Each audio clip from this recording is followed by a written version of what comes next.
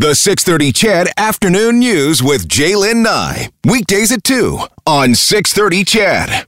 Thank you for having me. And let's start with this. Maybe you can tell us a little bit about a background about al-Baghdadi. He took over the leadership of ISIL in 2010 and helped rebuild the organization, at least for a few years. What do you know about him? Yeah, I mean, he was obviously was active in Iraq for a long while. I mean, he first founded a jihadist group immediately after the 2003 invasion of Iraq. He was part of the jihadi scene, that was established there by Al-Qaeda, because this Sunni regime of Saddam Hussein had now fallen. And this was a battle against, of course, the Americans who had done so. And you mentioned, by 2010, I mean, this guy was already involved with Abu Musab al-Zarqawi, the Al-Qaeda thug under which, Baghdadi was. But his name was Ibrahim Awad Ibrahim al-Badri. And it's later on in 2010 when the Abu Umar al-Baghdadi, the first pre-ISIS leader, was killed, that he took over, and the group ISIS was actually formally named. And then, so of course, in 2013, they go into Syria. In early 2014, they're taking over cities like Fallujah and Mosul. And then by mid-2014 is when they declare their so-called caliphate. Yeah, so when Baghdadi was publicly presented as caliph by the group, I was reading about it at the group at the Great Mosque at Al Nuri in Mosul in 2014. His followers have held him to be the supreme political and spiritual leader of all Muslims worldwide. What will his death? Good luck with that, buddy. But that belief there, and there will be some people, some of his followers that believe that is that pause for concern for in the possibility of some retaliation in the days and weeks ahead? Yeah, I mean, these people are deviants, right? They subscribe to an extreme form of Islam, which is totalitarian, it's fascist. You really can't negotiate with people who think everyone should come under their thumb, by force, right? Muslims or non-Muslims, doesn't matter. So, this belief, this ideology that drives these people to even believe that you need a caliphate, it will continue to give longevity to these people, right? They'll they're still getting over the denial bit. They're realizing that he is in fact dead. They'll minimize it. And absolutely, one of the courses of action to show that ISIS is still a group without Baghdadi would be revenge and retaliation attacks. So most, security analysts are thinking about that, and it remains to be seen what comes of it. But look, they might also play the long game. Yeah. People forget they still have millions and millions of dollars. There are attempts to find their money, whatnot, but they're still very much able to be active. And we'll see. We'll see if they do it, suddenly or if they wait. What does the death of Baghdadi mean for ISIS in general? Is there a known successor? What would happen there? There is a known successor. I mean, ISIS has a new leader and we have a new target. And the U.S. has actually lined up, who they even know to be potential leaderships, right? So the middle management, if you will, counterterrorism forces, that's kind of what they try to do, is they take out that middle management. And they've done that. I mean, a huge number of their commanders have been arrested and killed. It is a blow. It is a severe blow, not just physically, but also psychologically to them, right? This was their so-called caliph. He was supposed to usher in the utopia. And obviously we saw how that fell apart. And he died like a coward in the end. And it's important for your listeners to know that this guy was not a religious scholar. He was not some studious intellectual, whatever. He was a degenerate. He died with 3 of his kids. He blew himself up. And the irony is, in suicide bombings, the head usually remains intact. And that's one of the ways that they did the DNA, confirmation of the kill. But the punishment in Islam for suicide is to repeat the death over and over.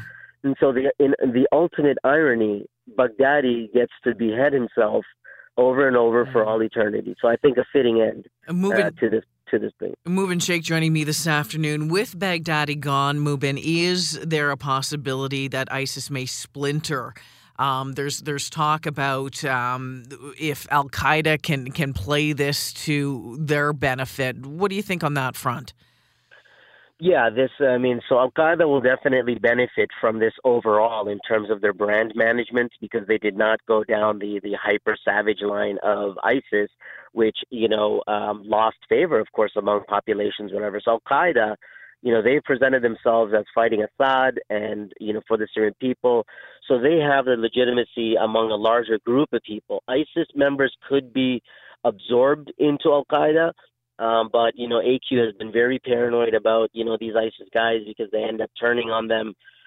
There will still be fighting between AQ and ISIS, and in fact, one of the reasons why Baghdadi was even in that place near Idlib, it shocked a lot of people, because this was a town where Al Qaeda was executing ISIS members that it found. So maybe he was there for talks with some of the Al Qaeda linked groups. So this kind of tactical agreements on the battlefield, I think, will continue to occur with Al Qaeda and even other groups, or Syrian intelligence. These guys are dirty all along, right? So who knows? But there will continue to be movement by ISIS as an independent group that will still try to continue to show that they are still a force to be reckoned with. Well, Mubin, the fact is that there's still vacuums elsewhere, right? There's places that ISIS, Al Qaeda are still moving into, and they're pulling these terrorists into these areas. I still think of parts, Northern Africa, that sort of thing. I mean, there's still places in the world for these people. Absolutely. You make a good point, because we've been fixated with their name, right? Islamic State in Iraq and Syria. And remember, of course, completing the timeline, by 2014, when they declared their caliphate, they called it Islamic State. So it's not just in Iraq and Syria. It was, of course, is very active in Libya, Northern Africa, Central Africa, Southeast Asia, Afghanistan. The Taliban are fighting ISIS now. So they are indeed active all over the place. You will see more of an uptick in these other, provinces, as it considers them.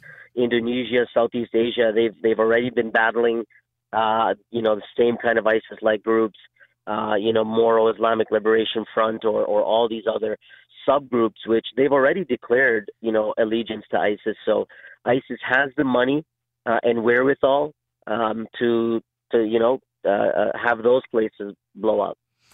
I'm going to ask you to speculate here for a second, Mubin, and if you're not comfortable doing it, that's fine as well. But Baghdadi has been, he's a bit of an elusive leader. He's been the subject of an international manhunts for years, has been incorrectly reported dead or injured multiple times. How did they get their man this time?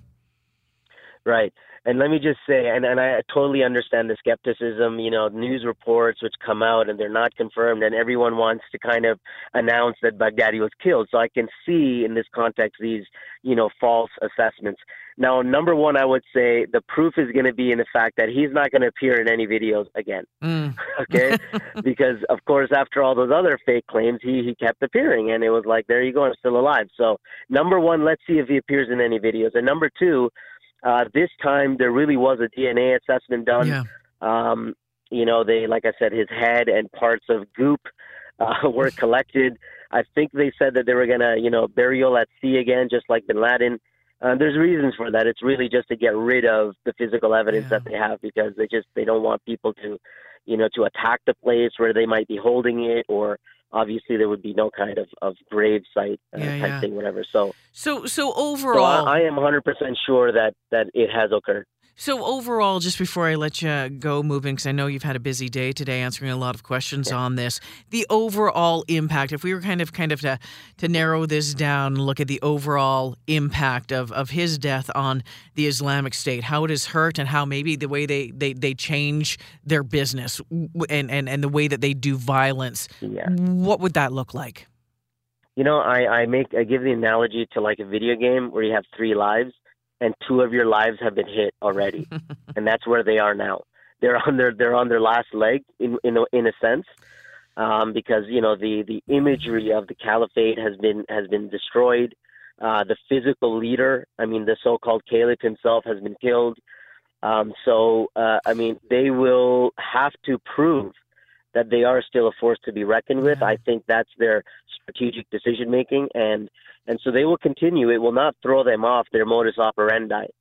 Committing the types of attacks they do, it will have muted them significantly, taking them off online, all this stuff. I mean, people now see that, okay, your group is nothing. The Al-Qaeda groups are still alive and kicking. So, so we'll see. We'll see. I don't think it'll change the way they see the world, and the fight goes on. Oh, gosh. Okay, Mubin Shaikh, thank you for joining me this afternoon. Appreciate it. My pleasure. Thank you for having me. Canada may be known for its landscapes and friendly people, but beneath the surface lies a darker side of crime, history, and the paranormal. Since 2017, the award-winning Dark Poutine podcast has explored the shadowy corners of the Great White North and beyond, delivering chilling tales from a uniquely Canadian perspective. Hosted by Mike Brown and Matthew Stockton with over 300 episodes and fresh releases every Monday, Dark Poutine is your weekly ticket to the creepier side of Canada. Listen to Dark Poutine on Apple, Spotify, Amazon Music, or wherever you get your podcasts.